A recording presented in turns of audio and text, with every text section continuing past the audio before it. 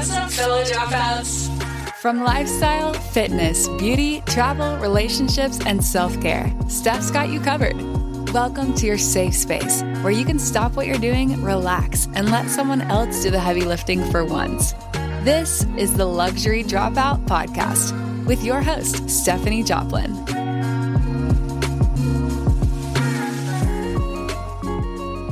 What's up, dropouts? It's Stephanie Joplin again with another episode of the Luxury Dropout Podcast. Today, I've got two formidable women with me. I've got MJ Corey and Marie, two sisters that make up Between Two Salads, a new viral sensation on YouTube that is a mix between a variety and talk show, and also an account that has blown up on TikTok and Instagram called Kardashian-Kolloquium, obviously with a K.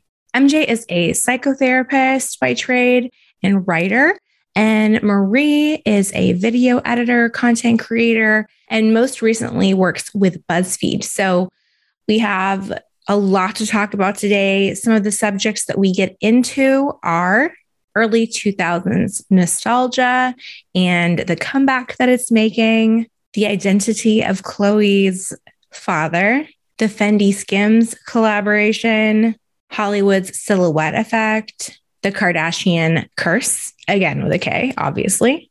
We psychoanalyze Sex and the City a little bit. We do a deep dive into Magic Mike, and we do touch on the Astroworld tragedy that recently happened here in Houston. So buckle up because it's going to be a longer episode today, but it's well worth it. And make sure you stick around to the very end because Marie tells us about a phenomenon that is super funny that we can look to remind us of what it's like to be 20 again.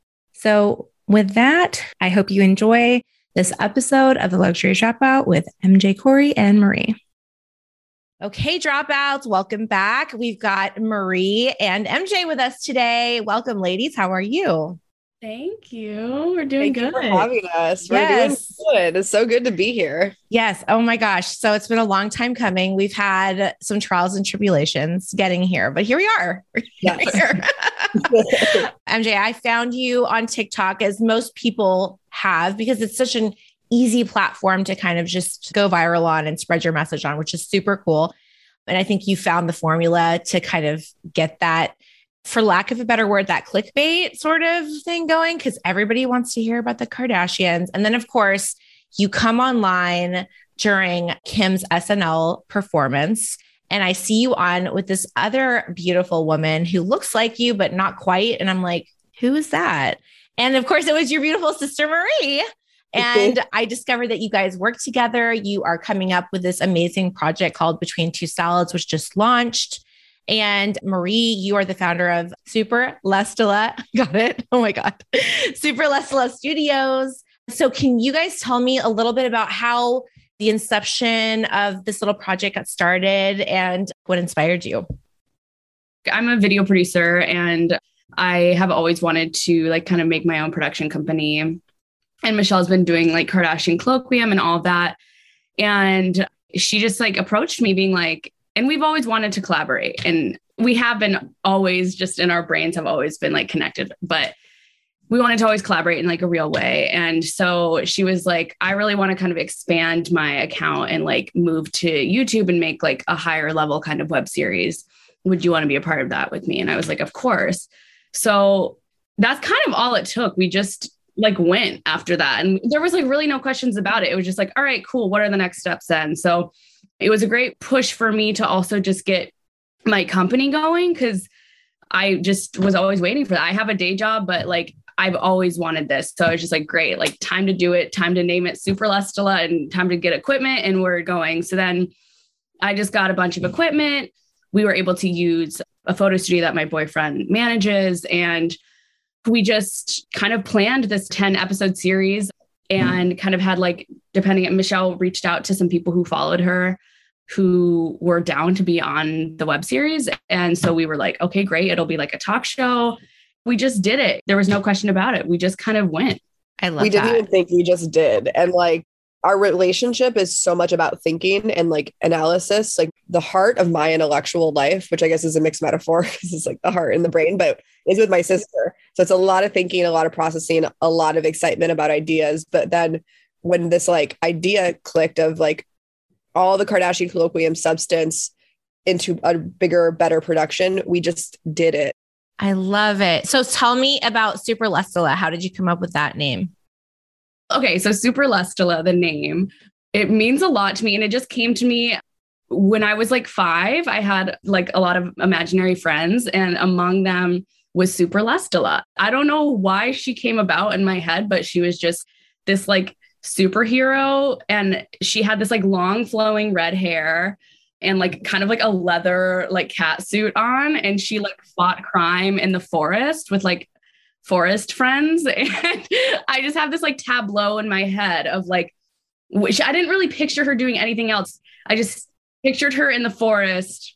And I was like, that's the name. It's Superlustula. And it just like, to me, it just represents the beginnings of my like creative, imaginative mind and just bringing that to life. So I know you guys believe like in the, I guess you could say like spiritual realm. And I'm going to tell you this, that I did a past life regression. And in one of my past lives, I was an enchantress, like with long flowing red hair. And I used to wear all leather and a medallion around my neck or an amulet or something of that nature. And apparently I was like the Dexter of that time. So like I would really punish the bad people and protect the good people. Yeah. I personally believe that everything happens for a reason. So that's why I'm telling you that. Yes. No, that is so great to know, because I've had hesitations. Like it feels so right to me to name the company that, but I've had hesitations too, where it's like, oh, is Superlustula too niche? Like, it's not really like a real name. Like, is that bad for SEO purposes and this and that? But like that just to me, like it's a verification. It's a verification that it's like, I'm on the right track. Yes. Yeah. And Mhm. I just was talking about it because I had some ladies on the podcast recently, and it was a spiritual based podcast. So I was just talking about it with them. So it's like so timely. So yeah, you're on the right track for sure. Wow, that's so great to know. It's fun to have those like figures as like kind of very like imaginative figures that are like essences that you can like as touchstones. Like we don't know her. We don't know Superlustula. We don't know that like former self, but we like kind of feel like we know her. Yes. That's exactly right. And one of my primal wounds is like injustice, and injustice loves revenge, right? So that makes sense for my past life regression. So I've got to like figure that out in this lifetime. We'll see, hopefully. Totally. So, okay. But background wise, Maria, I know that you have been in video production for quite some time. Is that right? Yes, basically since I've like been a part of the workforce, it's been all creative video production. I currently work in my day job at BuzzFeed, which informs everything. They're kind of just such a creative powerhouse. It's funny because it makes me extra busy. Like I'm doing my full time at BuzzFeed and I'm also doing this, but it came at the perfect time because they really are just such a creative powerhouse. It really helps you think through and kind of like systematize creative ideas. And so I had that practice going into this, which I was grateful for. That's amazing. And then MJ, you're a psychotherapist. Is that correct? Yep. Okay. Wow. I mean, just powerhouse of two sisters over here. And then you're also a writer, and I've read a lot of your work, and it's very engaging. And on Medium, it says this is a 13-minute read or this is a 10-minute read. And I'm like, yes, like the more, the better. Like when it says 5-minute read, I'm like, damn it. Awesome. I love hearing that because I think they put those like cues out there to kind of warn people. And so I love to think that there's like an excitement to immerse into it. Yes. And I feel like the people that love your content are the type of people that want more content. Because every time I look at a video of yours, they're like, there's a 3-minute feature, right? Yes. And you're like, I'm aware. Thank you so much. Like there's a tactic to my madness. Okay. I have figured out the algorithm likes the quicker videos. So I've been like kind of riding that lately, but I love that. I have noticed that my audience likes to go deep. That's for those people that like to stick around. Yeah. Cause I'm just talking like everyone knows what you are doing with Kardashian Kolloquium. So MJ has basically created this space to psychoanalyze the Kardashian-Jenners. And it's so much deeper than many people think. So many people just look at these people and they say, oh, they're celebrities, they have money, they're trash, and just call it a day. And they're actually so fucking smart. Like everything they do has purpose. Sometimes tragedies do happen, and we're going to touch on that. But the faux pas that they do, like the little innuendos, the little hints over here, Easter eggs over there, a la Taylor Swift these past couple week or whatever. I don't really pay attention to Taylor Swift, but I hear the word Easter egg a lot. Mm-hmm. And so everything they do has purpose. And so when I found your page, I was like, I feel like I've found a kindred spirit because my sister, Jacqueline, we sit there and we're like, this is so gold. Like we love them. We support them. And it's not like we sit there and worship the ground they walk on, but it's more of like a respect thing. Like these women have taken themselves and elevated themselves to a place where my mind can't even wrap around sometimes culturally, like with what they've done influensively, I guess you could say. Totally. It has to be my role to be a little bit more neutral and critical of them because of the approach that I have with them. Of course. But that's really a perspective to have about them. And it is something that they have achieved. What I like to say, if we were to look at them through kind of a feminist lens, and we can get more into that later, is they have defined what it means to be an empowered woman. They just might not enable liberation of women. I think this is different. So there's something to be said about that. And so I totally respect your take. And also, I think there's something about sister relationships and then watching them and a certain kind of identification or just understanding. So it's cute to hear that you and your sister have a connection about the Kardashians, because my sister and I, we kind of analyze the Kardashians a lot. And that's what inspired the account. Yes. And like also the way that you're so direct about it, and you do pull yourself away from it. Like you just said, you respect my opinion, but you pull yourself away from like any sort of fandom or any sort of, I guess, support in the way that you're going to drop. As soon as Fendi Skims drops, you have an alarm set. Like, I know you don't go that route with it, but I like that you take that approach that's coming from it from an outsider point of view. I think that's very helpful to a lot of people. So yeah, totally. Thank you. Yeah.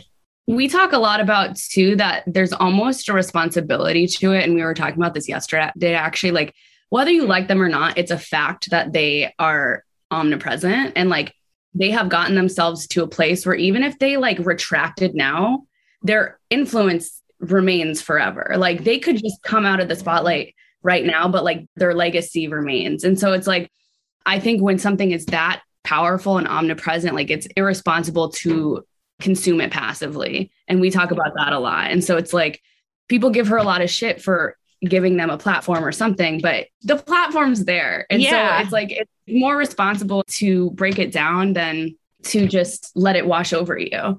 Well, I would rather hear it from your point of view than like Just Jared or E! News, who post the same news cycle like multiple times over and over and over again with the clickbait and all that stuff. Like yours at least gives me some substance. And it's almost as if like the publicist only allows this much, but like then you give us a little bit more.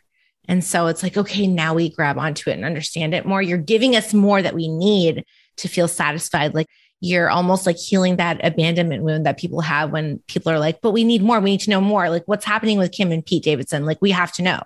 And you're like, wait, hold on. Let's psychoanalyze that. Yeah, totally. That's a really helpful way of looking at it, because that seems to explain sort of what it's doing for people.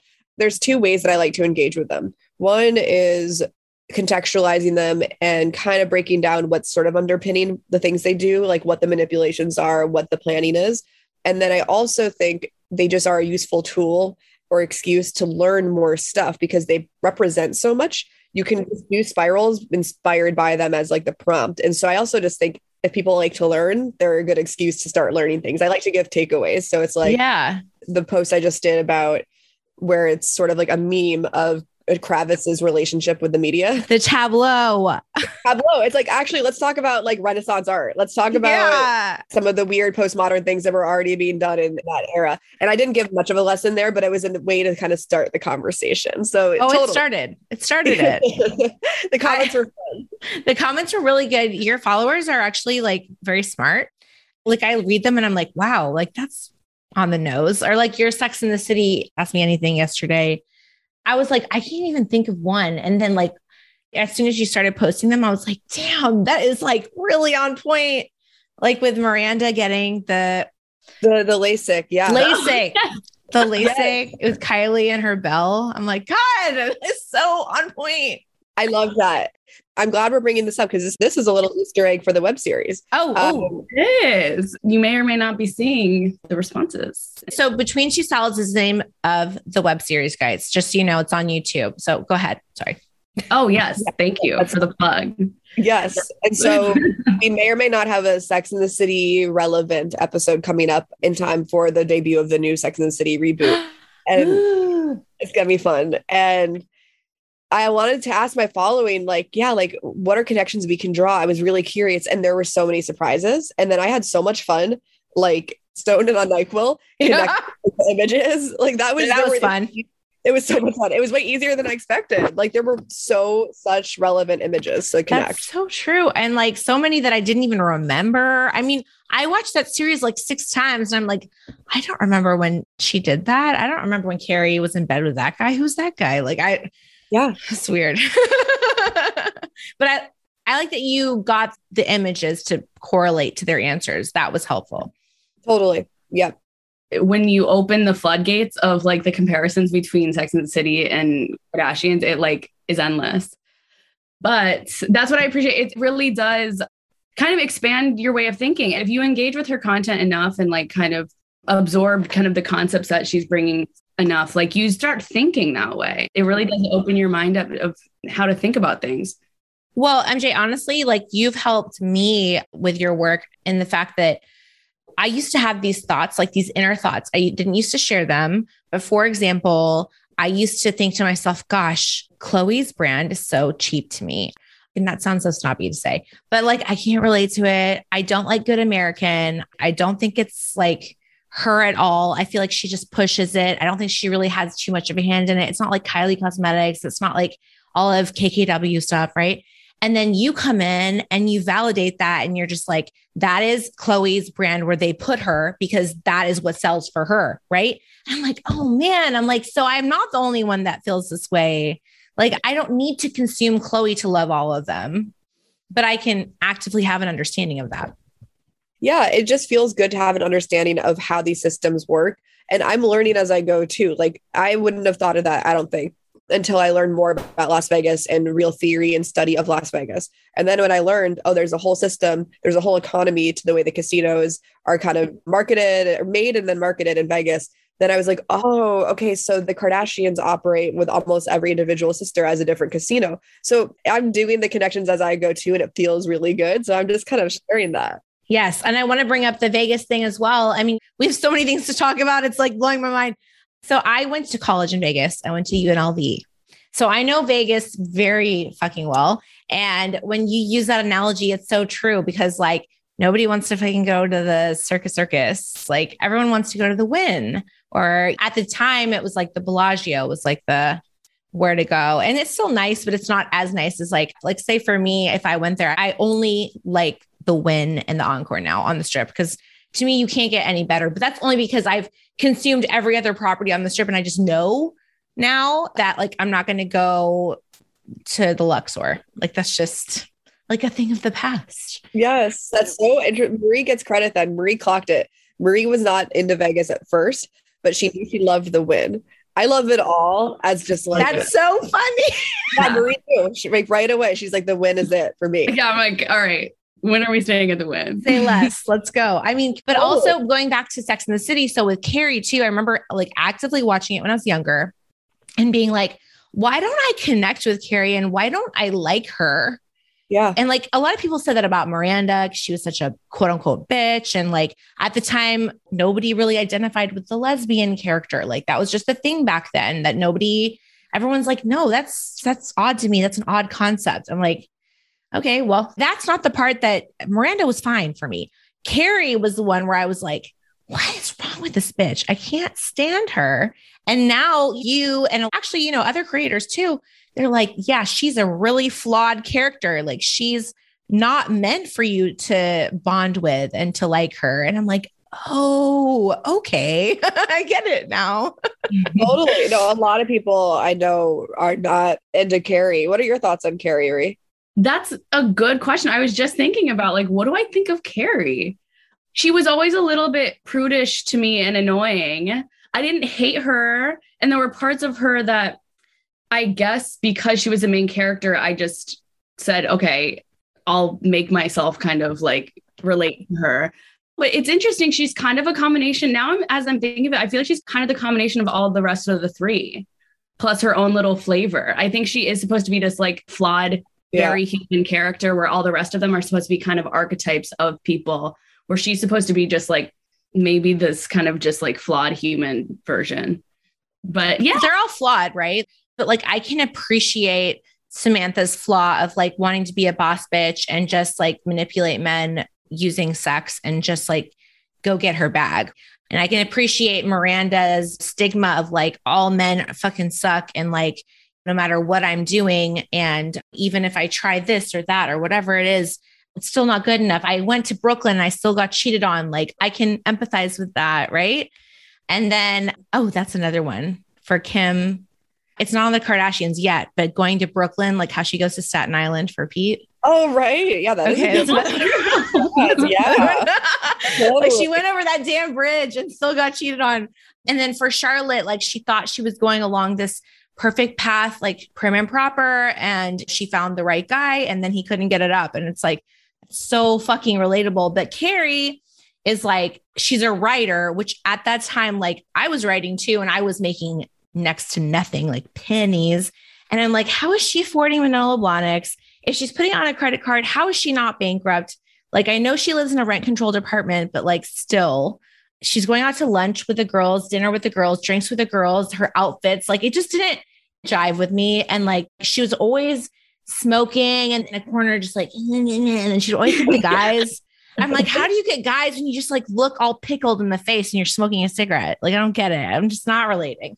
So I never hated her, but you're right. Because Marie, you were on the nose when you said she's the main character. Mm-hmm. So I have to like her. Like I have to identify with her. Accept it. Yeah, you just accept it. You're like, all right, if I'm going to watch a show, I guess I'm going to like accept this main character that they've put on me. Yeah. Mm-hmm. And then we can translate that and take it into the Kardashians. When you talk about main character moments, we always say like Kim is the main character of the show. Like we see that from the very beginning of Keeping Up with the Kardashians, of their very first theme song, when she like is in the front and she's like, what's up, guys? Exactly. But now we have a different main character right now in Kourtney. And that's something that you've been talking about. Can you touch on that a little bit? For those who haven't watched all of your work, can you touch on Kourtney's main character moment? Yeah, I think some commenters when I was posting those videos were like, you got it all wrong. Kourtney's always been the main character. Kourtney carried the show in a lot of ways, and she said it herself. And there's been some like sassy Kourtney clips where she's made jokes about it. I brought the comedy to the show. I carried the show. And I think that's true. But she was never framed as the main character, even though a lot of her drama with Scott was really important to the narratives. Yes. It was Kim. The focus was on Kim. Kim was outside of the show doing all the brand deals, just getting that attention. What's interesting is now with Travis, and there was something that specifically inspired me to see it this way.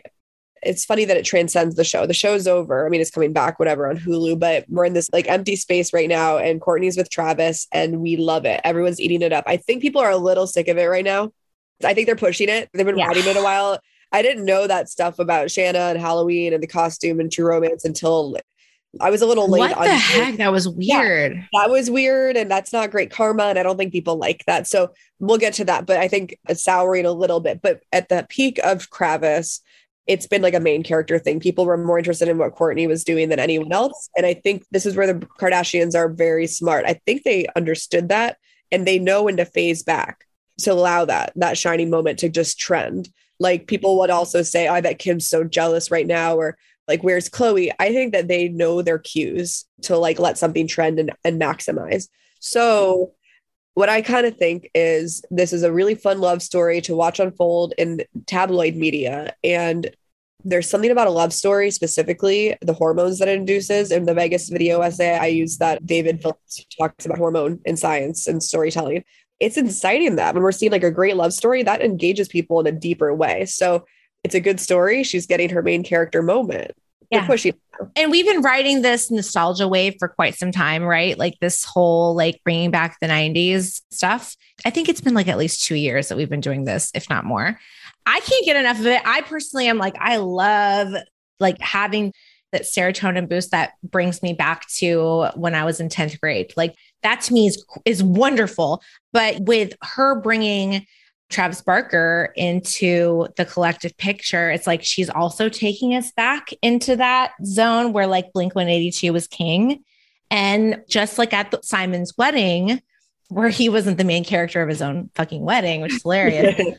They were playing all the small things and everyone's like singing it and around them and just like she's bouncing on his lap. And I'm like, what is happening here? Totally. It plays it out. It totally does. Because all the small things will probably make anyone sing at a wedding anyway. And it's like it all concentrates energetically on like the moment, like they're reveling in it. That video is fucking crazy. I know. Like Addison Rae, like Corey, like I think Kendall's filming. I don't know. I couldn't tell, like you said. And then you said, like, we have that third perspective of like someone taking a photo of that entire moment. It was like the Last Supper. Like what is happening here? Like, it's so crazy. It's all the dimensions were active in that moment. I know. I love that so much. And like the picture that you posted truly looked like an oil painting. Like it did. It did. How do they manage this one? But they always do. There's always something absurd. There's always something so aesthetic or ironic or something, like a little artifact that just captures it all.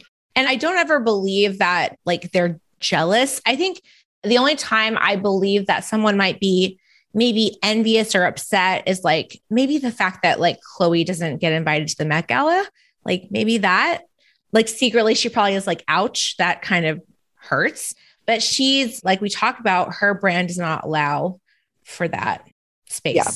So I bet there's a feeling there, but I also think there's a lot of acceptance there. That's where the mantra of they're really great businesswomen comes in. I think you do have to separate emotion from the work at a certain point, and I think they've learned how to do that. Those are the ways that they are talented and they've built skills. So they know the grit that they need to get through. And she's like, well, I laughed my way to the banks, the shilling, migraine stuff, and whatever else that her new thing is. Oh yeah, she's doing just fine. Like despite her taste in men, and I can't talk, like I'm single. So like, don't get me wrong, Khloe, like do your thing, girl. But like, damn, I mean, basketball players, I've dated basketball players, like not, nope. I'm sure it's hard out there. I hear about it from my street friends. It's so hard out. It's really hard out here. No, totally. I'm jealous of you guys right now, really. No, I know, but I prefer to be alone, obviously, than with someone who cheats or someone who doesn't treat me correctly. Even if they are like Tristan coming online. Oh my God, my beautiful baby, my beautiful Khloe, sending me flowers, doing all those things. But then like you're low key cheating. Like I would rather not have any. I'd rather just be alone, like personally. So I do feel bad for her. I did have to unfollow Khloe because, and I'll tell you why. So knowing that they alter their bodies with like surgery or whatever they do, I don't know what it is. I want to know so I can do it myself. But they do alter their bodies with surgery, and that I can wrap my mind around. What I cannot handle and what triggers me is when they Photoshop the shit out of their pictures, which Khloe still does.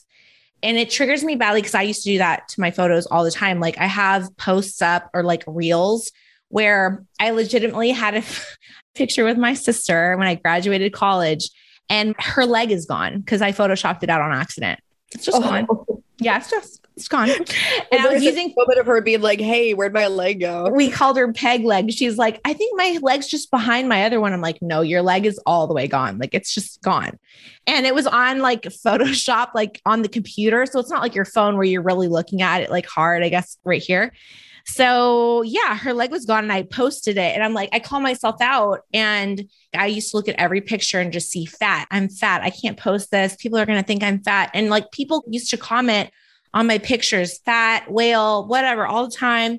And now I just like filter the comments so they can't even say those things, which is sad that I have to do that. But it's like to protect my own peace of mind. Yeah. Because I'm recovering. Yeah. But with her, I would look at her picture. I'm like, this is so heavily photoshopped. I can't wrap my brain around it because it's not a surgery. It's a manipulation of technology. Yes, absolutely. And that has that effect. I think the way they use technology has an uncanny valley effect. And uncanny valley is a term that initially was meant to apply to like AI technology and like how weird it is when like robots simulate humanness, human features, or the human eye knows there's something off. And the Kardashians like incite uncanny valley with the way they play with technology and filters, which is very like futuristic. It's interesting, but it's definitely not helpful to our own concepts of what it means to be a person. No, not at all. I noted also with social media, I'm sure you've noticed this, that with Kourtney, she never speaks directly to her phone or to the camera. Like Kylie will talk to the camera directly or Kim will talk to the camera directly. Usually it's for promotional purpose, typically. And even Khloe, but I've never seen Kourtney, and I don't even know if I've seen Kendall do it. But the only time they talk directly to the camera is on the show. Yeah. And I don't know what that's about, but very controlled. Yeah, very controlled.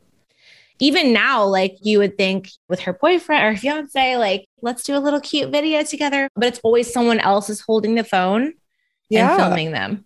Really, I've never noticed that. But now that you say it, that is very true. We saw Kim, maybe that's what freaked us out so much when Kim did her like, good luck, guys, to the Olympians when the Olympics, and everyone had shit to say about that. It made me feel something kind of uncanny. And I posted it without much comment. And the comments were like, what was that? That wasn't really her. That was a robot that was simulated. Like, it might be because we're not used to Kim like doing a selfie, really. Oh my gosh. Well, that was for sure for Skims, regardless. Yes. I mean, yes, for sure. That was for a purpose, which by the way, so my sister got her Fendi Skims and my sister is tiny. She's 3 months postpartum, but she's very tiny. And she's like 5'1", like 110 pounds, something like that. She's so small. And she goes, what size do I need to get? I was like, well, like typically, like if I wear a tight shirt, I'm a large. So go up a size. Cause like, for example, this is a Skim shirt. This is a Skim shirt. It's an extra large. And so I told her to go up a size.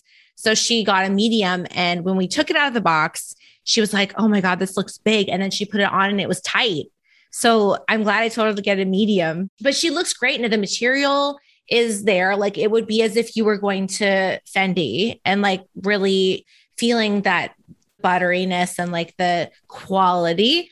And she put them on and she got like 3 different bodysuits. They look great on her. I don't know about how it's going to hold up or anything like that, but I think she spent like a little bit over $500 on the 3 bodysuits. But some of the price point was, I mean, I think people weren't expecting it, but you have to think about it. It's Fendi. Like at that point, it's not Skims solely anymore. It's elevated to Fendi prices. And if you walked into Fendi to get a bodysuit, you know, you're not going to pay $75 for a bodysuit at Fendi.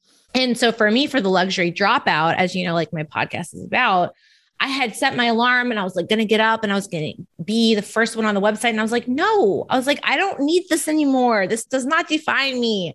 Like, why do I need to be for what? One Instagram picture? I don't need it. I'm fine. Like, so my old habits, it triggered me, my old habits, because Kim does such a great job. Like she's so good, and her team, I should say. But even yesterday, she was talking about all her teddy bear stuff, her teddy bear slippers, a knit cap, there's socks, there's a blanket. I was like, I want all of that stuff. It's teddy bear. So she does such a good job. Yeah. Can you tell us about that experience of like, hype and then the effect it has? Because that is something that's, because I'm so outside of it, like I haven't felt. I've been curious lately about the quality of Skims because I've been hearing about it so much now. But like, what's it like to kind of set the alarm and like want it? Yeah. So whenever she announced the day that it was coming out, I immediately texted my sister because she and I are the Kim Kardashian buddies. And she's like, okay, what size do I need to get? Like, what day is it? Put it on your calendar. And then she was like texting me throughout the 2 weeks. She was like, do you have it on your calendar? It's at this time. You got to wake up at this time, but we have a time change. Like we were like very into it. And even my friends who know that I love Kim were texting me and they're like, are you going to get it? Are you going to get online? I was like, totally. Yeah, 100%. And for me, it was like more about consuming Kim than the collab. But it did put me back in this headspace of like, I have to get it because I have to appear a certain way. I have to have a brand name or logo on me for me to be accepted. And that is what the luxury dropout is all about for me. It's like, I moved away from that. I'm calling myself out on the fact that I used to dress in head to toe, whatever, Louis Vuitton, Gucci, and whatever it was, because I thought that that is what made me acceptable to others or palatable to others, when it was actually myself and my personality and what I had to say. And no one really gave a shit. They were like, oh, cool. Like for 2 seconds of their day, they're like, cool, Fendi shoes. But did they give a shit? Did that leave a lasting impression? No. So that night I had my alarm set. I literally had it set, like ready to go. And then I had this moment of this aha kind of moment of, you don't need Fendi Skims. Like you can get regular Skims. That's in your price point. Totally fine. There's no branding anywhere. You don't need that. No one knows that it's Skims unless you tell them. I mean, I love the quality. It's super buttery, super soft, and I wear them all the time, but I don't need it to say Fendi. Like I don't need to spend $500 on 3 bodysuits. So I turned off the alarm and I slept in. Yeah, that sleep was priceless, I'm sure. It really was, because I think the alarm was set for like 7 or something like that. And I was like, I usually don't get up till like about 9 because I work super late all the time. And so I just was like, I'd rather sleep than spend my money. Totally. Yeah. Right. Exactly. It really was. So it sounds like you're saying there's 2 factors at least. There's a 2-second moment of where it feels like someone recognizes the brand and it feels good. And then also there's like a pipeline Instagram that was a factor as well. Yes, that's exactly right. So it's just really interesting to hear kind of the impact that has. Oh, and yeah. then you're questioning it. So you're using critical thought to kind of slow it down and not let it burden you the same. It's funny because when I was on MySpace, I think this was like 2005. I was friends with Kim on MySpace in 2005. Wow. It's so funny. That's so interesting. I love hearing about the MySpace years for the Kardashians. Yeah. And so I remember, I had met this guy, Alex Quinn, and he was on a reality show with Courtney. And it was something about them being rich, and that it's the typical, like taking them out of being rich and putting them somewhere uncomfortable. Like that was like the whole that was a format for a while. Yeah. So Alex was a guy I met on MySpace. He's actually Anthony Quinn's son, like Zorba the Greek, like Anthony Quinn's son.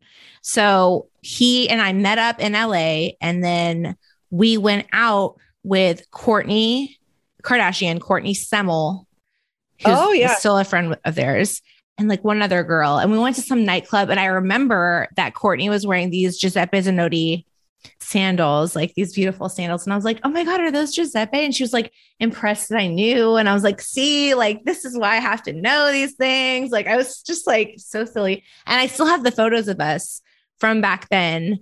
And I look like a raccoon because I put on so much concealer, and I'm just like, what am I doing? Like, I didn't know how to dress like at all. And so they're like cringeworthy photos, but they're there. I still have them. So with Kim, I was trying to get like in with her, and mind you, she was not famous at the time. She was like, I would say, didn't even have the show. I'm pretty sure, but it was just entry level sort of stuff.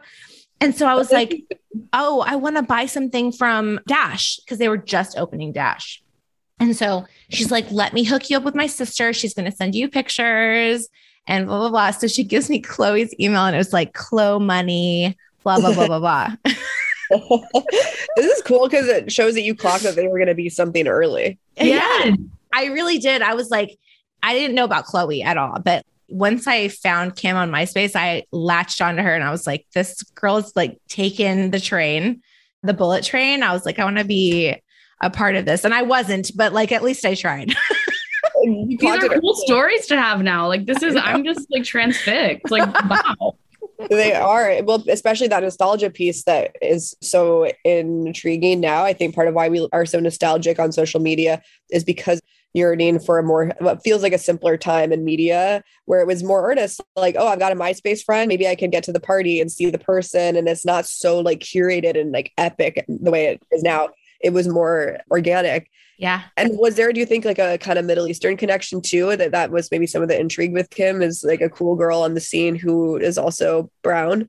I honestly, like at the time, I don't think I appreciated my Middle Eastern roots like I do now and bond with other women over them, because I grew up in such like a white, neighborhood and like school. And yes, I had other immigrant, like children of immigrants with me in my private school that I did go to, but it was still whitewashed. Like everybody, even like the girls where their parents straight up could barely speak English, were like in high ponytails with the bows. You know what I mean?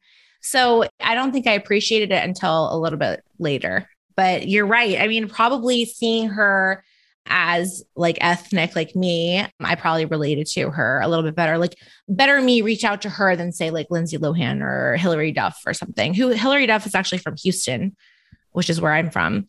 That might've been easier to do. But Kim, like it took her a couple of days, but she did reply every single time I would ever write to her. And she would be like, oh, I love that new pic you posted. She was always like sweet.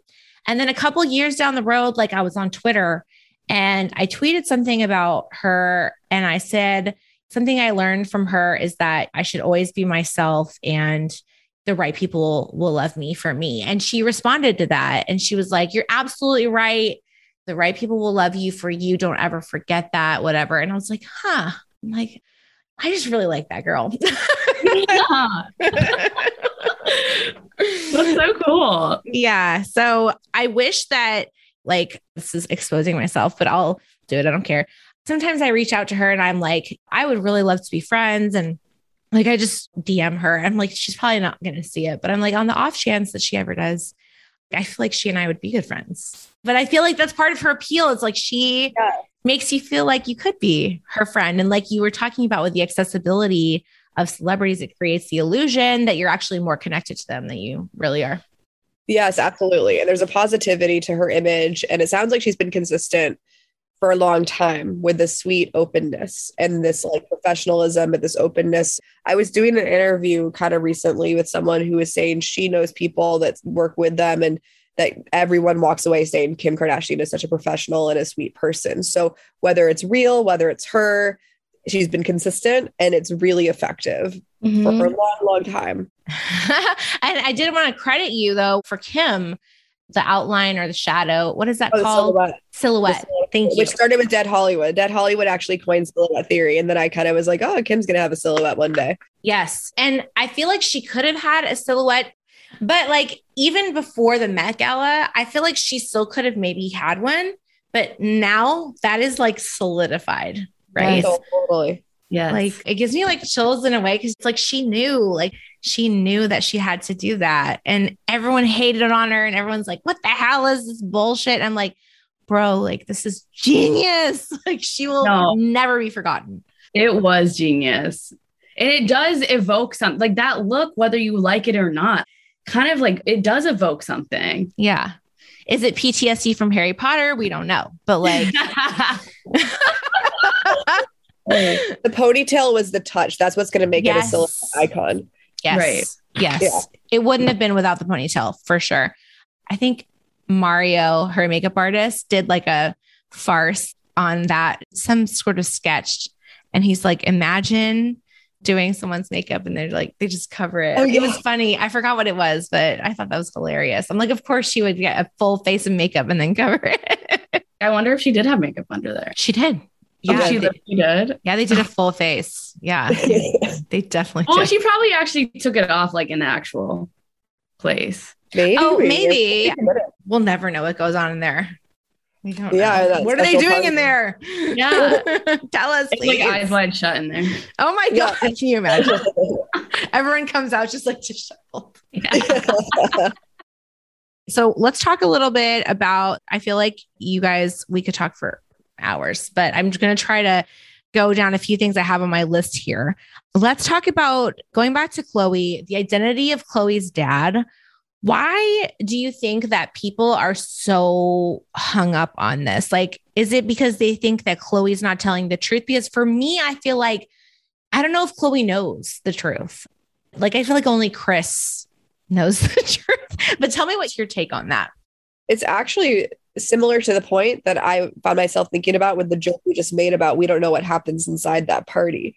They tell us so much, they give us so much that when there are boundaries or limits to what we do know, what is knowable, then we really yearn to know. So there's this like tension buildup that they do create with all the unknowns. And there's very few of them. Who Khloe's dad is certainly one of the most, I would say, iconic at this point now. And some people ask me, are they going to drop it one day? And then like, it'll be huge if we ever find out. I think it's the hairstylist personally. I try not to speculate or gossip too much but I do think it's the hairstylist. Yeah. I mean, those pictures are just like, what? Yeah. Because Kim and Kourtney to me are like very, very similar. I mean, so similar. And there's just, to me, like, there's just no way that union could have created that third. Like, in no way. And I think that she doesn't want to separate herself from her sisters in any way. I feel like she thinks that's going to damage her brand. And I completely respect that. And I would never be one of those people who's like, I demand that you tell us who this is. Like, I don't really care that much, but I think that if they did come out with it, I don't think it would damage her that much at this point. It would be interesting to people. It would also turn her into kind of like the patron saint of that experience too. Yeah. Of feeling a little othered in the family and being a half sister. But the speculation, I'm sure that's part of what attracts people to it, the mystery, but also people that are of that experience. I mean, there's an experience in that family that probably most people can relate to, even in some small way, because there's so many siblings with so many of their own brands, histories, personalities, and needs. Well, and tell me if you guys think I'm wrong, but I feel like Khloe is more ostracized as a other sister than even Kendall and Kylie. Like, I feel like Kendall and Kylie look more similar to Kourtney and Kim. And so they get grouped in all together as a four, and then Khloe feels left outside. For sure. She occupies a weird position in the family, and just like all of their kind of like positioning, I feel like it's definitely been a series of choices that have been made. And maybe the paternity thing is like a choice that was made, and maybe it might be revealed later strategically or something. But yeah, for whatever reason, she has been just positioned in that way. And it's like sad. We all like know it's sad too. Yeah, definitely. I feel like she really tried to stay with Tristan because she was trying to do what Kourtney did. And now what Kylie is doing by selecting one person to be the father of their kids. And that's why Khloe tried to stay with Tristan. Ultimately, the timing and everything, it didn't work out. But I think she low-key like would have even had it where they weren't even together maybe and still had the baby, because she just wants to keep that recipe of like everybody having the same dad. Yeah. Mm-hmm. People will ask me that in my comments sometimes, like talk about how they clearly have a model where there can only be one like baby daddy. And I don't know what else there is to say about that besides they clearly have a model that there's only allowed to be one baby daddy. They want to keep it like cohesive like that. But I didn't think about that extra element that Kris didn't do it that way. And so they probably were like, okay, two is enough, but there can't be like an extra like aberrant baby daddy. Like for Khloe, it has to be, we're just not going to speak of it then. We can't have that like that squeaky wheel. And for branding purposes, truly, because then it's like, even though the Jenners are different, it's like there's a grouping. And so it's like, there can't be that extra. That's too confusing for the brand like image. And also imagine, MJ, you were talking about yesterday, like how Kris likes to incorporate the baby daddies into the family, and like she posts them, and like there's a collage, and like imagine if Kylie had two baby daddies, and what, she makes two collages. Like it just doesn't. Totally. You're so right. Yeah. And people were saying, oh, now they're going to throw Travis out. I don't think that they are. I really don't, because that's going to look bad on them if they do that after everything that's happened, which we're about to get to. Yeah, totally. People like to say that they dispose of the men in their lives, and I don't really think that's true. I just don't see it. It doesn't happen. What do you say to people who are like, there's a Kardashian curse? Like, what do you say to that? I actually think it's a big world with a lot of mysteries. So when people were asking me about the satanic stuff too, which I actually rationally think it's crazy, but anything's possible. I do think there's misogyny in it. I think that it's people not able to really perceive or understand that women are capable of such power in the moment that we live in the world we live in. Women have come really far, but there's still a long way to go. So I think there's almost something that feels supernatural about their presence and their power. And so it's the best application of like, they must be doing witchcraft. I mean, witchcraft and the witch trials are rooted in misogyny. So it's like the historical context of that accusation is like so chaotic and regress. And I also think that it is a compliment in a way. So people that like want to dismiss them by saying, oh, it's a curse, they're like witchy ladies, fuck them. you're giving them a compliment, because the most mythologized American families have been seen to have curses. The Kennedys have a curse, allegedly. And so that just adds to the power and the intrigue and the like storytelling. That's on the nose for sure. Yeah. Marie, what do you think about one of them dates an athlete and they go downhill, or they get injured, or they date a singer and they stop being famous? Like, what do you think there's anything to that? Or it's just like, do you think that they get eaten up by the fame machine? Like, what do you think? Michelle and I talk about this a lot, actually. Like, I also agree that it's probably just misogyny. Like, I think like everyone's an adult and like it has control over their own lives. I just think like rationally, you can't do that.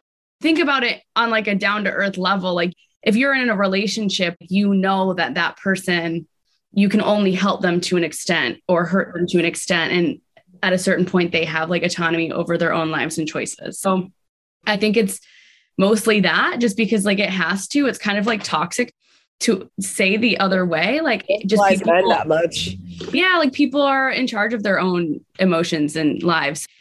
It's certainly a pattern, and all dynamics among people are patterns, and like people bring things to the table and it becomes a dynamic and it becomes a pattern. So maybe it's like people attract certain types of people. So there's all sorts of stuff like that that like contribute to the unfortunate fates of the people they're with. But like, I shy away as well. I recognize that it's a pattern, but I tend to, just for the sake of like not trying to blame women for shit, and also just like give everyone their independent autonomy, I tend to just be like, that's just a coincidence.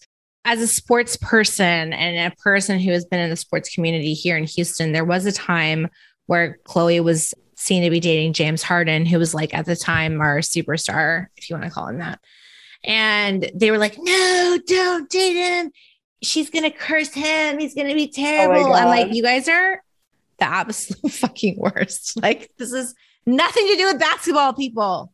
Right? No, it is just like kind of insane. Like, you think she has like a magic pussy, like really that like it's gonna just at a certain point, it's just like, all right, you can calm down.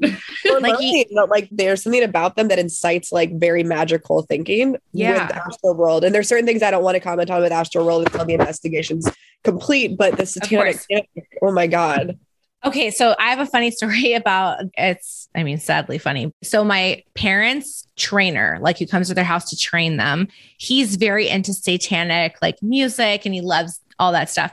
So he was talking to my parents about what happened at Astroworld, and he told them, he was like, I was hearing all the stuff about satanic rituals and how it was a satanic music festival. He's like, if it was satanic, I would have been there.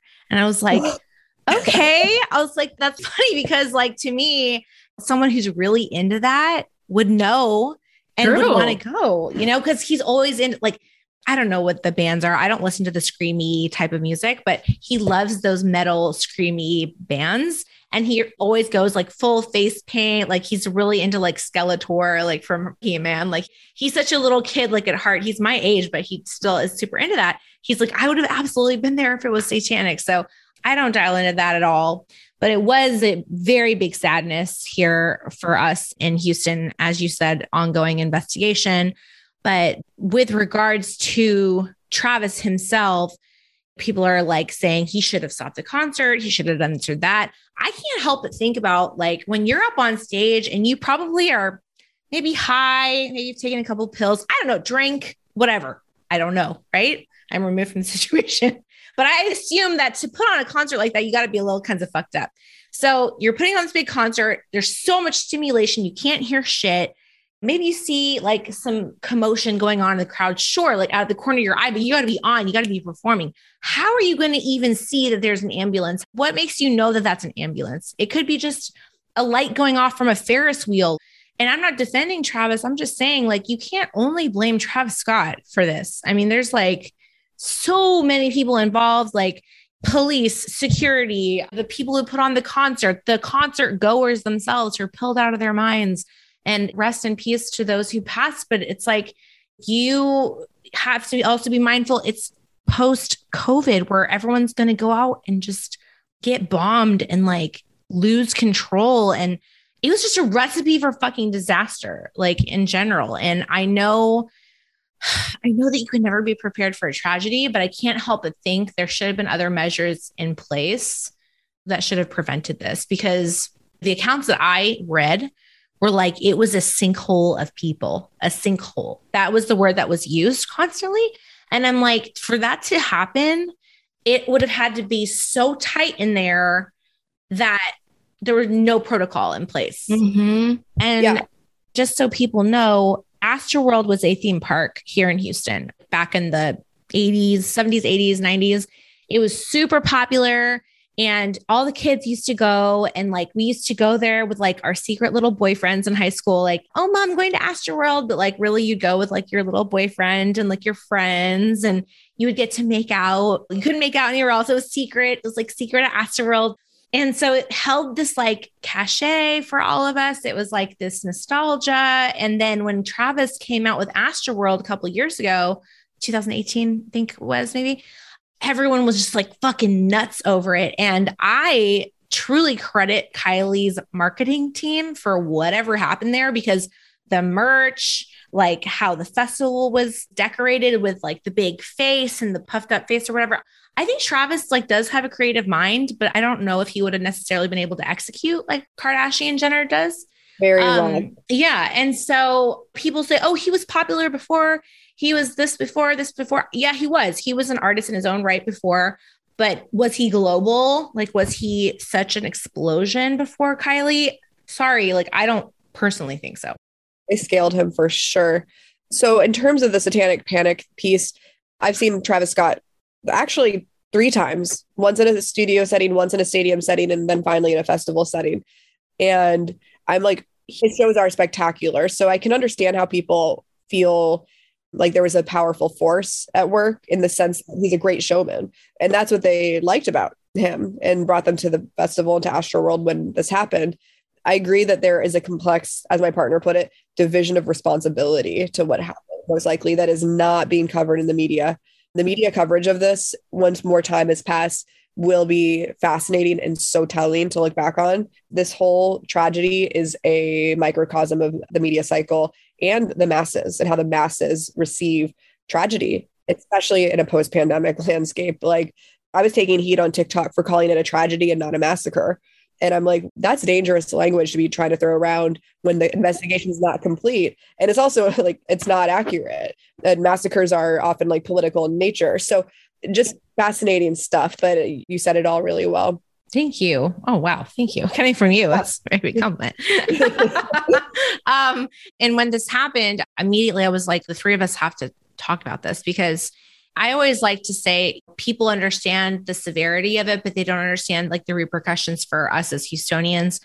And it sounds like a really pick me thing to say, but it's just true that I feel like now, like I was wearing my Travis hoodie this weekend, like out in the country, like an hour away from the city. And somebody is like, oh, did you go to his concert? And I was like, oh my God, I forgot. Like I was just wearing a hoodie.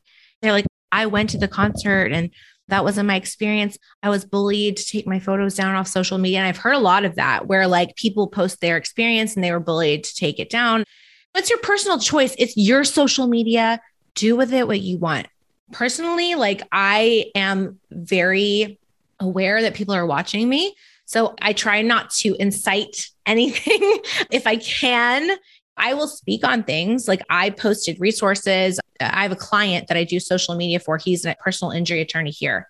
And I posted on my story, like, if you guys need help, like here's free consultations, here's whatever. And then like, I get like ambulance chaser and I'm like, it's not about that. Yeah. I'm trying to help. So no matter what you do, you're always wrong. As you said, like you didn't call it a massacre. So now you're satanic or something, like whatever. But I think that you're right. Like they have a lot of cleaning up to do. And the fact that they were at like a concert or like wearing that dress, like Kendall wearing that dress, like a week later, just like doesn't fit, because she was there. It wasn't like where it's Courtney, right? And she doesn't have to talk about it because she's completely separated and wasn't there. But there is like a time period of like respect, maybe just to be a little bit more low key and like postpone those obligations just for maybe 2 weeks. Like, I don't know, conservatively 3. I'm not sure. I don't know how that world works. Totally. The whole thing was so devastating. And I just hope that as a city, we can come out of it and like still go back to a place where Astroworld can bring us fond memories and not have it be overshadowed by this. Yeah, we'll see what happens. I wonder what will happen for Astroworld. I know. Yeah. Mm-hmm. Yeah. I mean, he's definitely going to have to rebrand like something. Chris is on it. Point. Yeah. Chris Yeah, for sure. So I want to kind of take a little bit of a break and I want to talk about the two of you and a little bit more about your relationship. I want to talk about you guys together growing up in a family of immigrants like mine, how that shaped you and how that made you the person that you are today. Can you talk a little bit about that? It was kind of like a little bit of an us against the world narrative. I love that. And it was just us. And like, we were each other's best support system, I think, through it all. So, I mean, it just was a recipe to make us very close and very like understanding of one another and of each other's kind of psychologies. And yeah, we just know each other so well, so deeply well. I love that. I feel like my sister and I know each other deeply well, but we didn't get a chance to do that, to have a creative outlet. And I think that is one of the things I admire most about the two of you is that you chose to do that together. And I think that's so wonderful. I wish I could do that with Jacqueline because she is actually really, really creative. Now that she has 2 kids and she's working in my dad's business, it's like, goodbye, like see you next year. Like she's so busy.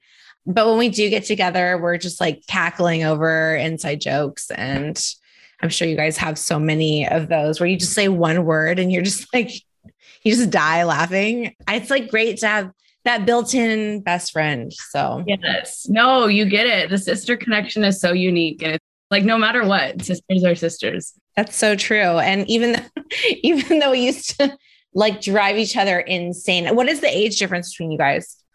5 years. 5 years. Okay. So she and it was just 21 months, which is almost 2 years. Oh, wow. And she used to pick on me. I used to pick on her. And that was like during the later teenage years. But like now, especially, I think after she got pregnant, like she and I became super close. If one of us gets pregnant, it'll definitely be that way. Yeah, for sure. Oh my God. Yeah. Imagine. Yeah. Oh my God. Literally just like an excuse to do more of what we always are. Yeah, literally. Is like sitting around and just like unpacking, talking.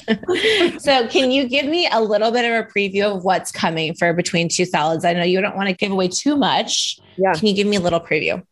Yeah. So this 10 episode season, and every episode, as we kind of said in the earlier part of our conversation, is going to be a conversation with a kind of icon or superstar of the internet, of social media, focusing on some aspect of social media that they're somehow connected to. So with Young Nihilist, who we just spoke with, it was memes. With our next guest, it might be a Sex and the City kind of themed, where we talk about the Kardashians and how Sex and the City may have laid the groundwork for the Kardashians to occupy new space in culture. And we have a reality TV theme coming up. We have a celebrity memoir theme coming up, which is ultimately a conversation about publishing and print and the death of print. So everything's going to be really fun, but it's going to go deep. And with every episode, there's a fun segment. So it's actually more of a variety show than even a talk show. Cool. Yeah. That's even better. It's like a combo though. It's like a talk show and a variety show. I feel like. Oh yeah, totally. Yeah. Totally. It's a new hybrid. Yeah. You'll see us out on the street. You'll see us traveling a little bit too. Oh so my God. yeah, I feel like that is a Kardashian nod. I feel like, remember when they went out in Hollywood, like covered in makeup as old people and no one. Right. They're little gimmicks. Exactly. Yeah.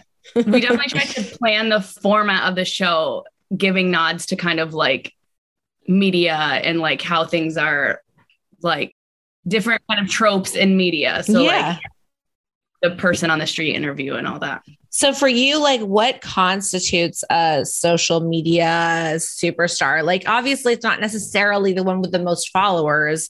Like, what do you go by? What are your rules? Oh, that's a great question. We kind of went with people that we have access to right now. So people that followed me that really stood out, or people that we know in our own personal lives. But within that, I mean, they were all stars in different ways. Young Nihilist has a very, very unique voice and eye on the internet. And she has like a cult following for a reason. And the person we're talking to, or the episode we're releasing next week, is an expert, like probably I would say the premier expert in Sex and the City history. So it's sort of like in a historian sort of sense and an archivist sort of historian researcher sense. So I would say someone that is not passively on the internet in the current of social media, kind of following the trends and just like reflecting whatever the algorithm is rewarding. It's someone that uses social media or reality TV or media as a tool to really express their project, their vision, their ideas. And that really stands out. And I'm lucky that we had access to those people. I love that. And I'm sure a lot of them already follow you. I mean, to me, you are a social media icon. I can't speak for others. Like to me, I mean, the second I found you, I was like, I told you, I was like, I found my kindred spirit, but like, and it wasn't just about the Kardashians. It was just about the way you approach stuff and like the way you made it your own. And like, it didn't fit a specific mold. Like, I was like, this is really fucking different. Like, that's so great. Cool. Well, to kind of bring it back to how this conversation started, Marie and I were talking after we filmed before, like, we're just bringing our sister dynamic to the world. Like, this is how we sit and talk constantly. We don't know another way. So it's like, oh, wow, the world likes that. Cool. Like, this is Love just a it. steady conversation that we have. Yeah. Yeah, it's great. I think the live thing, like the Super Bowl, like those Super Bowl, I mean, I could see you guys doing that for a bunch of different things, and not necessarily just Kardashians, but like anything that has to do with celebrity or things that are a little out of our reach, just a little bit like just out of our reach. I think like you guys should cover all of those things. I think that would be super interesting. And so many people would respond to that. Thank you for that advice. Like the Oscars, like I think you should do that, for example. Oh, totally. Why not? Honestly, because the thing is, we don't keep up with that stuff without like an excuse to.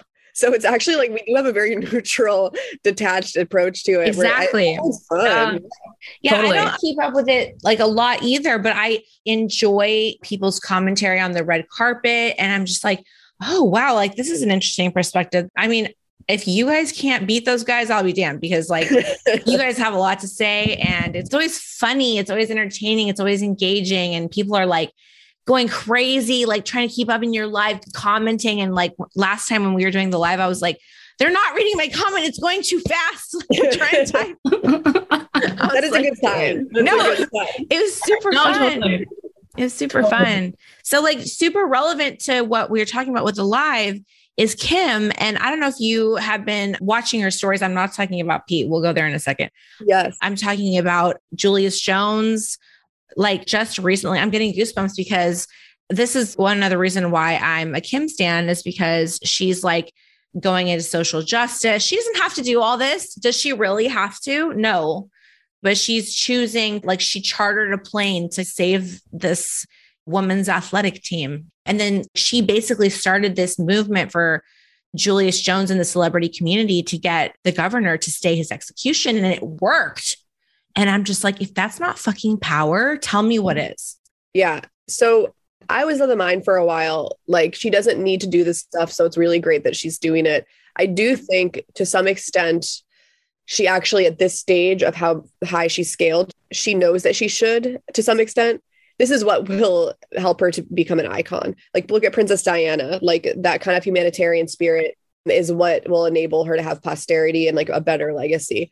That said, these are conversations that really, I want to go into the realm of critiquing it still, but I also, when it goes too far into it's all performativity, it's all empty, it's not useless. That's the thing. I can't really also co-sign with that cynicism because it is bringing up these conversations, I am quite sure, among many people who are not having them, that don't even know that these are forces at work or issues that need to be addressed. So if it's doing that, I think that is valuable.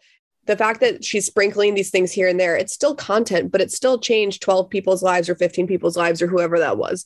So it's kind of like the same thing of them balancing two things at once. There is a performativity aspect, but it's still going to be doing good and raising awareness. I also think that like, I agree that she probably at this stage of her career had to like choose a thing, but it didn't have to be like getting people out of the death penalty. It didn't have to be that thing. It could have been something way less touchy. And like, this is very polarizing. Yeah. And it's like a really, really important one. So she didn't have to go that far with it. And like, I do have to respect that it's that. Mm-hmm. People have trouble with it. Oh my God. I've seen her Twitter when she has been posting about people on death row and then even kind of addressing some of the crimes in question. And some people can only think about the crime, or it brings out people's biases or fears around what the death penalty means and what a crime in America means, and just like the questions of the Innocence Project and the importance of the work it's doing. But a lot of people are angry that she's doing this. So it's sort of like making people uncomfortable. She's doing something meaningful. They'd be angry if she farted, honestly. Like, Yeah, for sure. I'm sorry to like make it that much of a difference, but it's true. Like, No, it's true no matter what she does. yeah. That is true. But I do agree that a lot of the stuff she does is performative for sure. Like, for example, what are the odds that last night the news breaks about her and Pete, and this morning it's about this Afghan charter? Yeah. Like, everyone's eyes are on her, and they have a source going to page 6 or whatever it is, like you were saying. Yeah. I'm like, there's something to that. And page 6 is like a completely different publication than TMZ. And they report on different things. And I think, like you said, there's always a rhyme or reason behind what she's doing. So what do you think about Pete and Kim, you guys? Really geeking me out. It's affecting everyone. I mean, it's really having a similar effect on everyone. I feel like, and it's working. Whatever the media manipulation of it is, it's working on me. Yes. It's working on me too, 100%. Yeah. It fucks me up. Yeah. I mean, he's got a positive public opinion. I didn't know that people like him so much. Everyone's like, oh, he has a big dick. I'm like, does he really have that good of a dick? Like, I can't imagine that it's better than just a vibrator. I don't know. I don't know. I'm not sure. Like, I've never had dick that good. I'm not sure. I mean, I feel like for the kind of ladies, I've always been like, wow, he attracts epic women. Like, there must be something about his appeal. I know. That's what my sister she literally texted me. She was like, what is it about him? I was like, I think women really like to laugh. And then I joked and I said, oh, he has a big dick. Like, that's what I just said. But I mean, maybe he just has like some electric personality in person. When you meet him, you just gravitate towards him. Like, he pulled Kate Beckinsale, y'all. Like, that's huge. Like, she's so beautiful. No, it's crazy.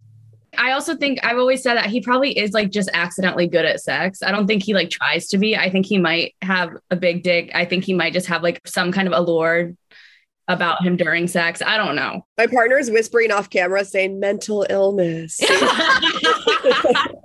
just looks like a sad boy thing for sure. We love a sad boy, unfortunately. Yes. Yeah. Right? Yeah, we like a sad boy. She loves a sad boy. Kim loves a sad boy. Kanye is a sad boy. He is a sad boy. But I'm also curious because all I've seen so far is just like the whisperings of it.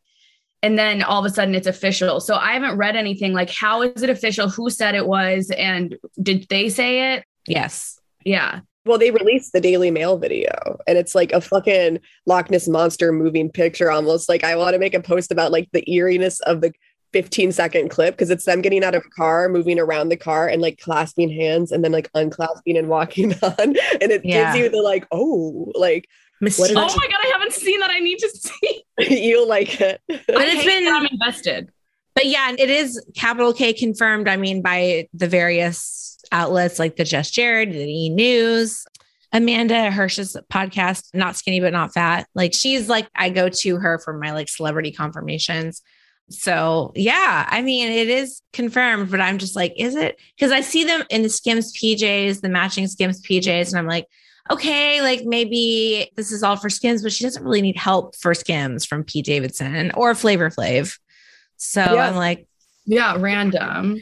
But you're right with the collective group of people. It's like these iconic random groups of people. And then you put up the photo of Elon Musk. And I was like, I totally forgot about that photo. Oh my God, thanks for watching that. That one, I was hoping the algorithm would catch. I was really like into that. Well, I just believe that is what's true. And the algorithm didn't catch that one. But yeah, I made a video, Marie, about how they do this.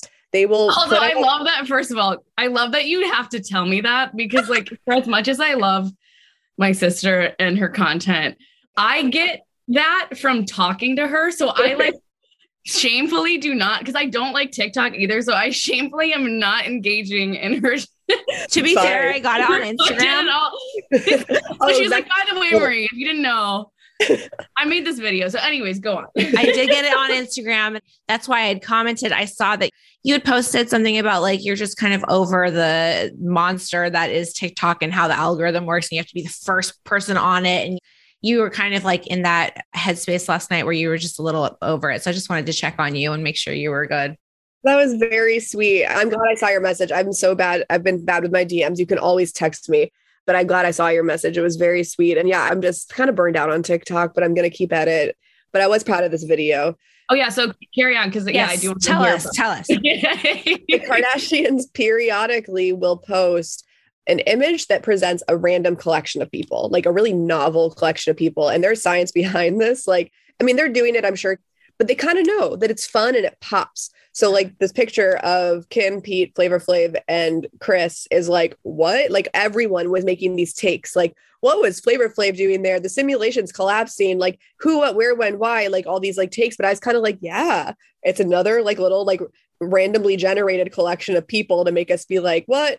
And a few years ago, they had one from a Christmas party where it was Kanye, Elon, Grimes, Quavo, and Sweetie, and Travis Scott, actually. And everyone was like, the simulation's collapsing with that one because no one really knew that Kanye and Elon were becoming friends and Grimes and Elon were a thing. And so they do like to kind of just like stump us and kind of surprise us. And when something is novel, that actually incites dopamine. It makes us like feel dopamine because there's two things. Novelty creates dopamine. Also, seemingly disparate or distant connections coming together create dopamine. So we like it. It's like a little high when we see pictures like that. And then they drop the news about Kim and Pete. So they got us all making memes of them. And then Kim and Pete happen. So they drop that weirdness and then like they have you kind of like making the calculations and trying to figure out the connections. And then the connections will kind of in the media come out later as like a trail. That's why people go to Kardashian-Kolloquium to like know what's going on. Because like to parse it out. They need the dopamine hit. Oh my God. It is more dopamine. And also like I was talking about with Travis Barker with the nostalgia, they hit you with Flavor Flav, who's like, yes, ultimate early 2000s nostalgia right there. Yes, right? It's so sure. True. They have people from the Travis Barker era like engaging so that now they know they've tapped into a certain era of audience. And that's like more back there. Like that's more consistent with that era. It's maybe a different subgroup, but it's like, yeah, those people are going to like, look at that. And it's very fun, like pop reality TV Flavor Flav. Like this isn't so like fun. Kanye and Elon, which is like its own like randomness and fun. It's like Flavor Flav is fun.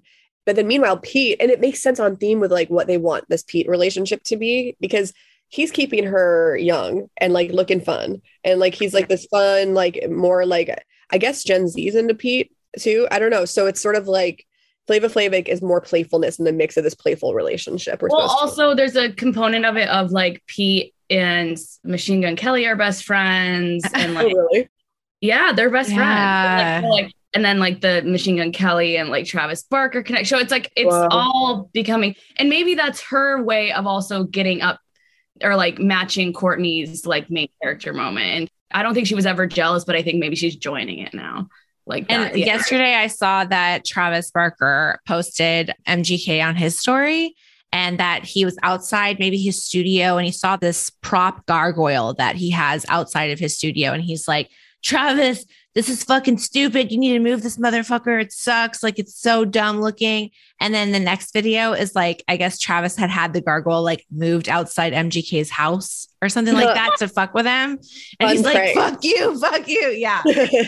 So I'm just like, they're all like getting, you know, they're all getting in the machine. So I think we're just scratching the surface. Like you, MJ, and you, Marie, are like, more than scratching, but all the rest of us are like clamoring to get in. Like you guys are like knocking on the door and we're just like, help us, like get us inside, like the zombie apocalypse. Cause we want to know more about what's going on. It's just so confusing. I was watching a documentary on Hulu last night about Von Dutch. And I don't know if you guys know about the insane craziness behind Von Dutch, but you need to watch it. It is absolutely like mind blowing what the fuck went on during that explosion of the Von Dutch trucker hats. I mean, oh my gosh, it's bizarre. Like there's murder involved, the Escobars involved. Like you're going to want to watch it. It's absolutely insane. Yeah. I'm so down. Yeah. So good. You're like, how did this, like Christian Audige, like I know he passed away, but I like did not know he was so scandalous. Like there's so many things where I'm like, even Paris Hilton is in the documentary. Like she talks about it like in a very deep way, not just like surface, just kind of delves in. So it's pretty interesting. These cultural phenomena like often have wild stories of like how they got to be the phenomena that they are. I didn't know this, but my sister and I have a lot of interest in the male review in Vegas, Magic Mike. Yes. Magic Mike is fascinating. Yes. That movie is. Oh my God. It's really good. I don't know what it is. Magic Mike is one of my favorite movies of all time. It's horrible, but like, why do we love it? I'm just like, it's so good. I can't. No, it's not horrible though. The acting is horrible, right? Like as a motion picture. No, of course.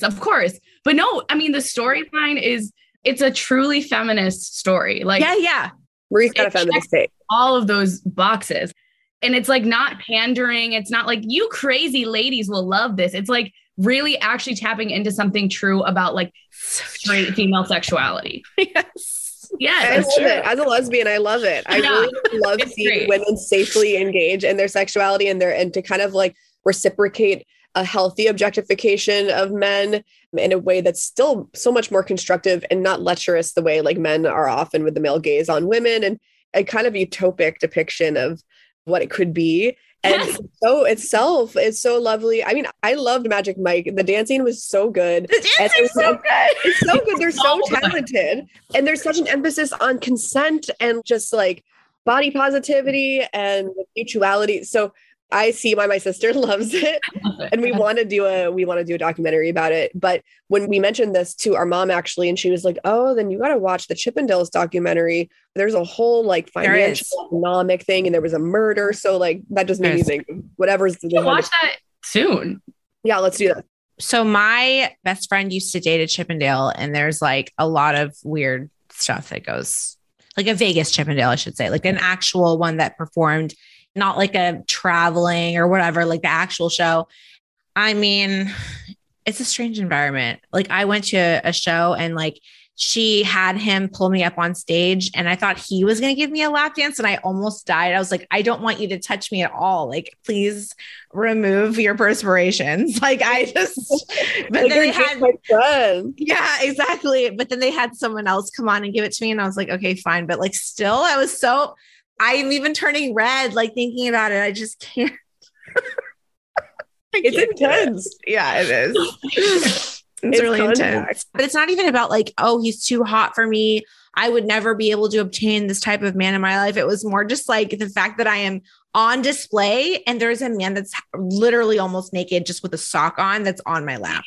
Because Chippendales is more racy than Magic Mike, right? Oh, 100%. I don't know if there's anything feminist really about it. It's like, it doesn't sound interesting. It's really not at all.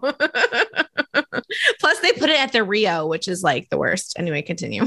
Oh, that's good to know. I love the concept of the Rio though. I think it's so pretty. It is very pretty, but it's like, this sounds so stupid, but I'm trying to think of the American word. Cause like in Italian, I can think of like a word specific that means like, it's like the shit of the strip, you would say, because like they pushed it out to where like the Palms is. And it's like where casinos go to die, like sadly, because remember the Palms, like it was like an explosion, the Play Bunny era, like Hef had a suite there and it was like everybody was going there. And now if you walk in there, it's literally like a retirement home. Like, oh my gosh, slots. Yeah, it's sad. Those lifelines of the casinos are so interesting. Yes. Yeah, they're little character arcs that they have. Totally. Yeah. What were you going to ask? That's fascinating. What's the environment like? Like, what do you know about like the life of the dancers? We were very interested in that. Yeah. So it's not like these guys that are going in there are like checked, psychologically tested. Like they're like, oh, great, you're 6'2" and you're super hot and you've abs. Great, you're in. I mean, wow. There's really not much of like a screening process there. There can't be. And I know that's not for all of them. Obviously, I can't speak for all of them, but just my experience was not great with them. And I know that there was a lot of, besides my opinion of him, there apparently were a lot of like show politics that were not cool. So yeah, that's good to know. Well, I understand you're speaking just for that experience and not for them, just what you observed of it. Yes. But that is interesting. And also because I actually wonder, my partner's voice off camera, leave it to Michelle to have a utopian view of the, well, baby, we're talking about Chippendales, not Magic Mike. We still have a utopian vision of Magic Mike. No, Magic Mike is fabulous. Like, don't get me wrong, I'm not trashing. Yeah, there's a feeling that they're doing something special. Good. That's insight though, because if we ever do this documentary, we could kind of like show Magic Mike vis-a-vis Chippendales and show how it really is an intentionally better show. We talked to some of the people after the show that like kind of run the show and some of the people that were involved, and it seemed great. I mean, initial impressions, we'll see. But Yeah. I did wonder, I just assumed all the men in these shows were gay. That's just my like gay projection. But my sister is always saying, I don't think so. Not at all. Wow. Honestly, I feel like a lot of them at Chippendales were, but the Thunder from Down Under ones, I heard they were not. I heard most of them were gay. Oh, most of them were gay at Thunder Down Under. That's what I was saying, because we saw Thunder Down Under. I was so ready to be like, I told you. Yeah. There's like one or two apparently that are not, but like the majority are. But Chippendales, I know, like I can't even remember her telling me that there was one that was not straight. So wow. Yeah. That's interesting, right? Yeah. Really interesting. Oh my God, Marie, we got to do this. I want to do a whole You're like, there's so much material here. Yeah. There really is. So I want to talk about how you guys found the Kardashians. Like, was it just on TV? Did you hear about it and then watch? Or like, how did that come into your life? And what made that the catalyst to kind of open up this door? Oh yeah, there's a story there. Shelly, it starts with you kind of, and then you brought me into the fold. Yeah, totally. My roommate in 2018 put it on, and I just sat down to kind of watch with her, to spend time with her. And I'd never really been interested before. I didn't have a bias against it. Really, it was more of a bias against reality TV. If anything, I was kind of like, reality TV, why would I? There's been some shows that I've liked, but I've never really been attracted to it. But the Bora Bora episode just kind of blew my mind. Kim and Rob fighting felt very raw, very real. Courtney and Scott like grappling with his sobriety and his alcoholism felt very real. But then it still was the structure of classic reality TV where it's very staged, and there were those moments too. So I was really just affected by it. And I'm trying to remember I would need to go back and watch that episode to remember what else felt like these opportunities for deep dives. But in any event, I went to my sister right away and was like, yeah, Keeping Up with the Kardashians is really interesting. And then Marie, what did I show you? Because I made her watch them with me. Marie, what was your initial reaction when she said that to you? Oh, I was like down. I was like, oh, weird. I guess I had the same thing about the Kardashians where it's like, it had never occurred to me to watch it. But then I was like, oh, okay, yeah, cool. Cause like we have already we connect so deeply on like movies and television that we'll always honor a recommendation. So I was like, okay, great. Like, let's do it. I'm down.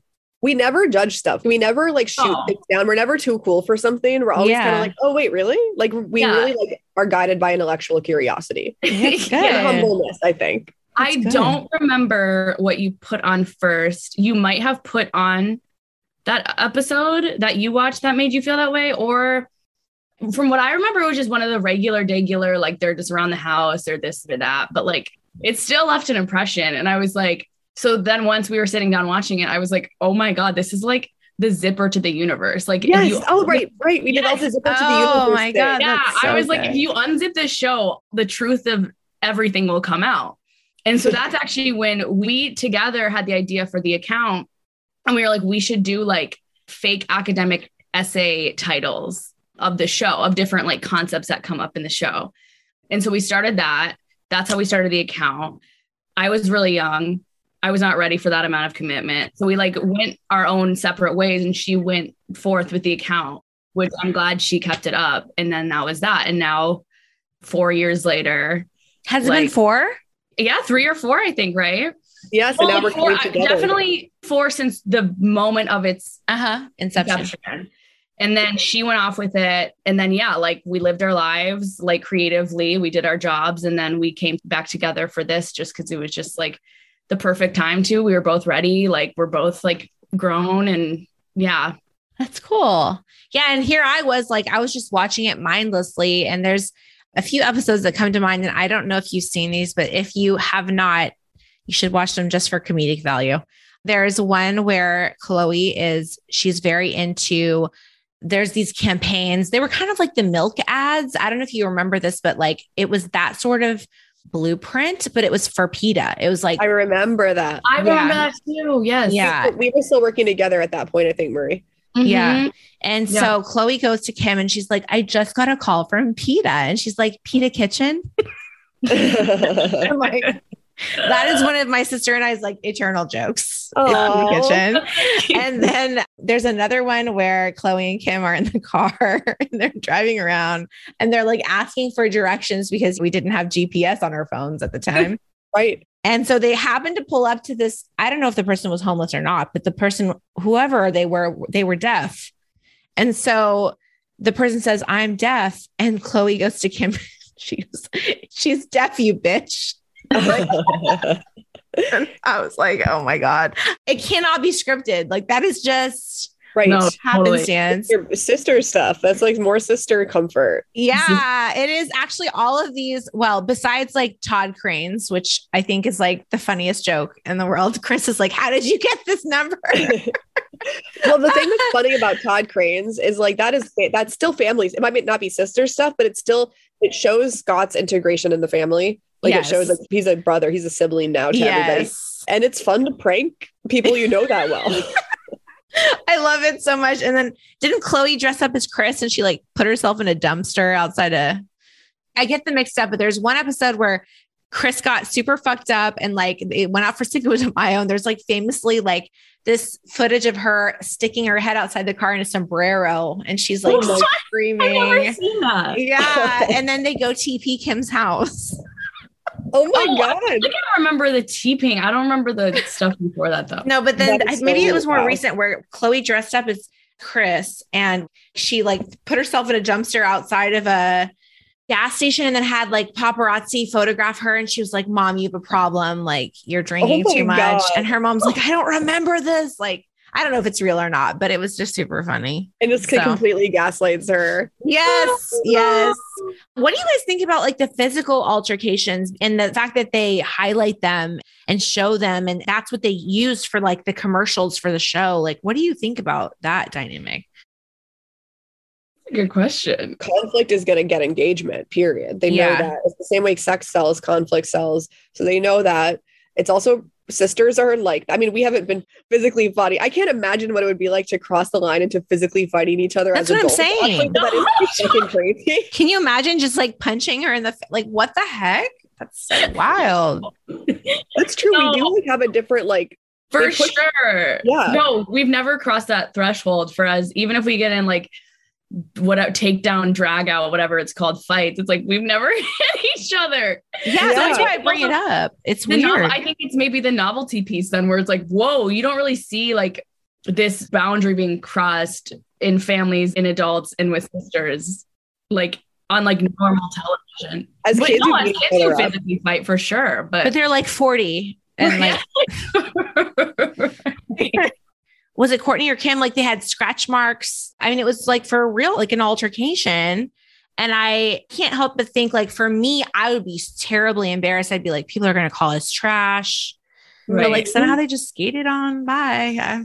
I think it was like one of those moments that they capitalize on the central question of the Kardashians of like, is it real? Is it not? Where it's like, oh, it's so outlandish that you want to believe it's not real, but then maybe it was. And then that's crazy to think about too. So I think they were probably comfortable keeping that in because it towed that line so well. You're right, sister. I agree with that completely because that's my main experience. I haven't watched that full episode. I've only watched the fight and then the Coco DeVille recreation of the fight. Fucking love Coco DeVille. He's so funny. So funny, so talented. But I mostly sit with, was that real or staged? And I lean towards staged. But one other thing I want to add is physical fighting, table flipping, that kind of behavior is a reality TV convention. So that is them being like, let's borrow from a convention. Let's do like a Real Housewives moment without being totally engulfed in the Real Housewives energy. Okay. I feel that a lot. I feel like that's very Jersey Shore, you know? Yeah, Totally. Mhm. So I have one more question for both of you. If you were walking the street today and you saw your 20-year-old self coming towards you, you could go up to her, you could give her a big hug, you could tell her one thing. What would that one thing be? Oh, that is such a good question. I would say you're on the wrong medication.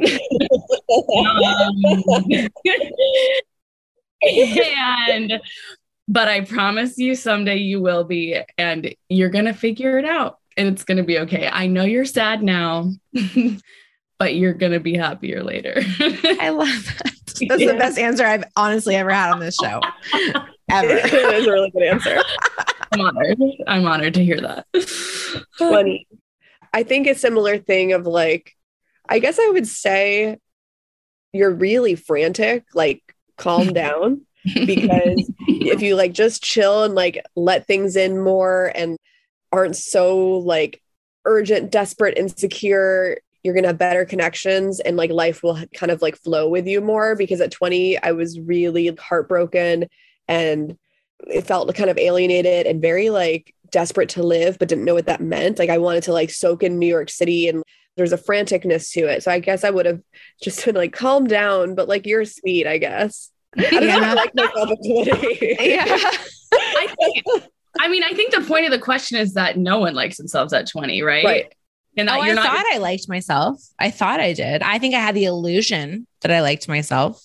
Totally. But I actually hated myself. Right. I would assume that's more or less universal. I think at least that, you know, at least now that you did not have anything figured out at 20. Like retrospectively, I just treated myself like shit at all. Yes.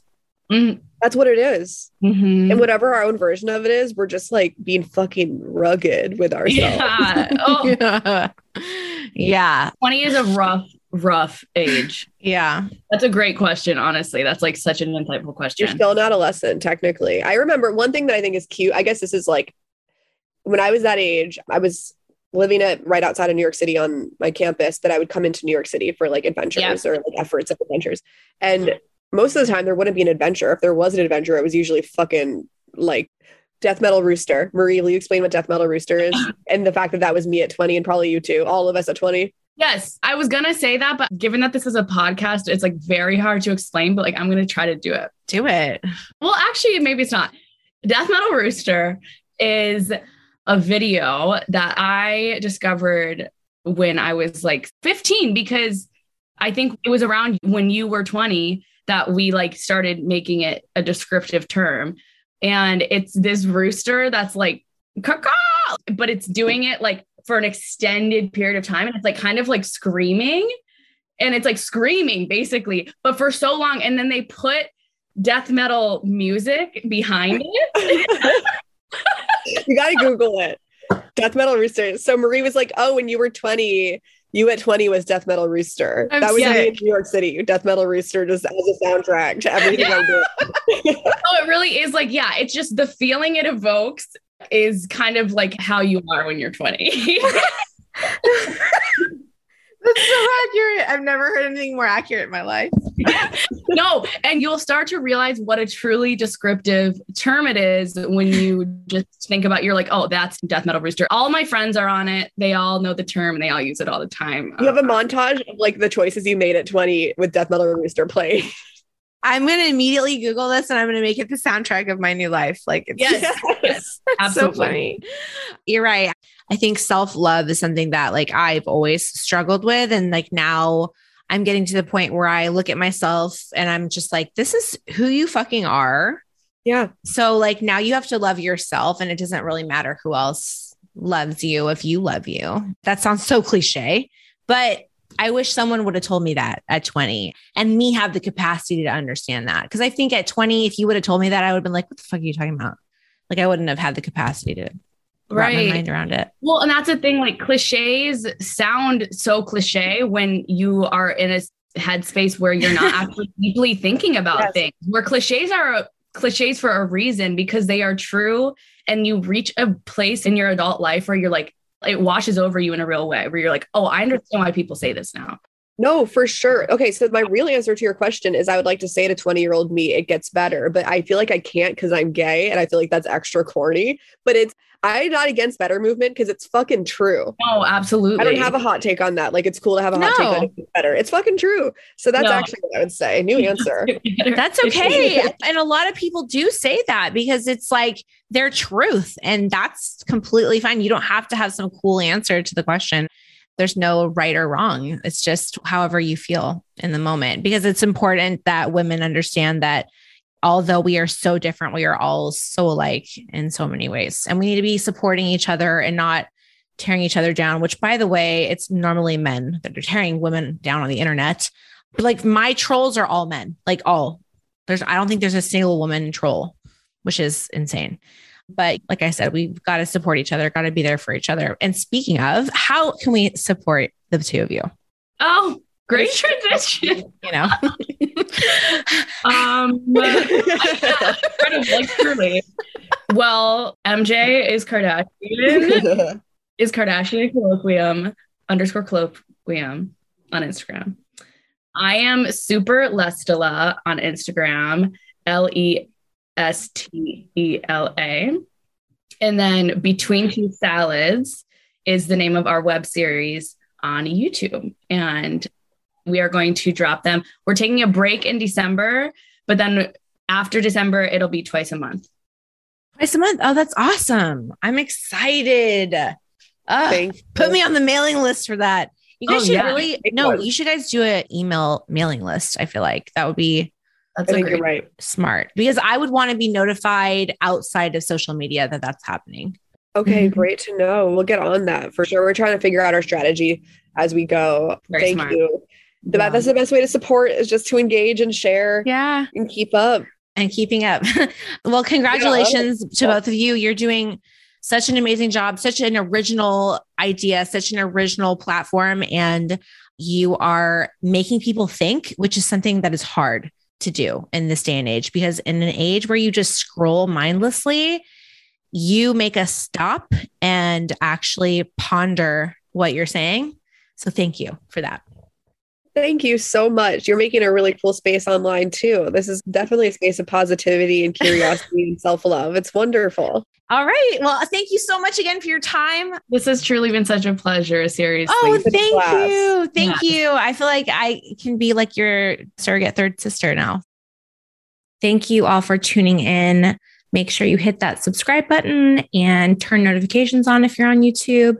Make sure you're subscribed to the show if you're listening on any audio platforms. I'm so glad that you guys are here. I'm going to keep it short today because we had a long episode, but so much good stuff. I really hope you enjoyed it. And please go and support MJ and Marie's venture Between Two Salads. I left a link for Between Two Salads in the description box, so you can't miss it. So I am sending you so much love. Stay safe, and I will see you on the next one. Mwah. That's a wrap for this episode of The Luxury Dropout. Make sure to visit StephanieJoplin.com to find all of Steph's episodes, including full podcast descriptions and photos of her guests. Until next time, besties.